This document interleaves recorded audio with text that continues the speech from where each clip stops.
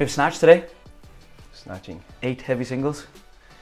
Yes, heavy technical day. Love it. And there's hang snatch written down here as well. Yeah, so if somebody wants to hang snatch instead, they can. Alright. It's one or the other. Whatever variation suits the person on the day, coach will help you with that. Perfect.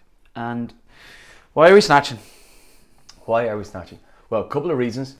We know that it's one of our best development tools for overall athleticism. Mm-hmm. We always get really powerful, strong, fast, and then all of the balance, coordination, flexibility, skills that go along with it. Yeah.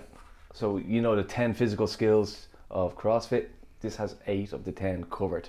So it's one of the best athleticism builders we have. It's also one of those fine skills that's fun to practice and really interesting to master over time. So it's in itself, I think it's really rewarding lift. There's a lot in it. And it can be frustrating at the very start, but when you get over that initial hump, it becomes so addictive. You just want to do it all the time. Yeah, it's one of those it's a long-term play, getting good at snatch, isn't it? It doesn't happen today, tomorrow, this month, or even next month. And you improve one element of your game, it's going to improve the overall thing. Yeah. So over time, it's like you're adding to it. Nice one. And we've got benchmark week next week as well, haven't we? Yeah, and in the benchmark week next week, we have a 1 rep max snatch test. So one of the reasons that this is here this week is that we haven't been snatching as much recently. Yeah. And before going into it, it's a chance to sharpen the blade a little bit. Yeah. So it's not necessarily let's go for a heavy single today, try and max out. It's definitely not that.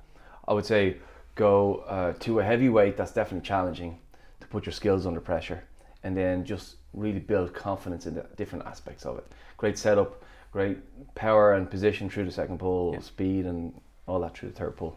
And get ready for next week. Come away feeling like, I'm ready to test this next week. That's the big thing.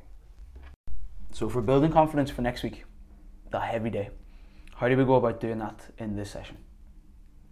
It's a bit of a mindset switch, isn't it? Yes. Because when we're doing the heavy singles, we can get into the heavy side of it and just focus on the weight. Whereas we know that we're going to test next week. Mm-hmm. It frees us up to focus on some of the micro parts of the lift.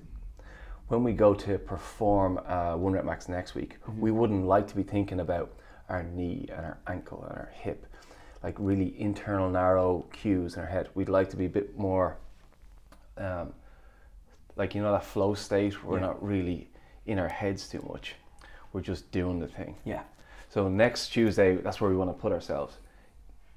We only get there if we have confidence in the individual components, and we have to put some conscious effort into that. And that's what this session is for. Right. So every lift, especially in the warm-up phase of the session where we're doing all the skills, becoming really conscious of how do my shoulder blades feel in the catch position? Yeah. Are my knees out? Am I staying upright? Right. Those sort of things. When we're doing the speed part, am I snapping my hip closed? Am I actively pulling on the bar? The micro is for practice. Yeah. And we do want to think about it in practice. But on performance day, we want to broaden out our thinking a bit, enjoy the lifting, and just put loads of the big speed and power things into it. Yeah. So micro tomorrow or micro on Thursday, and then when we come to the test on Tuesday, we can just hit it. Magic.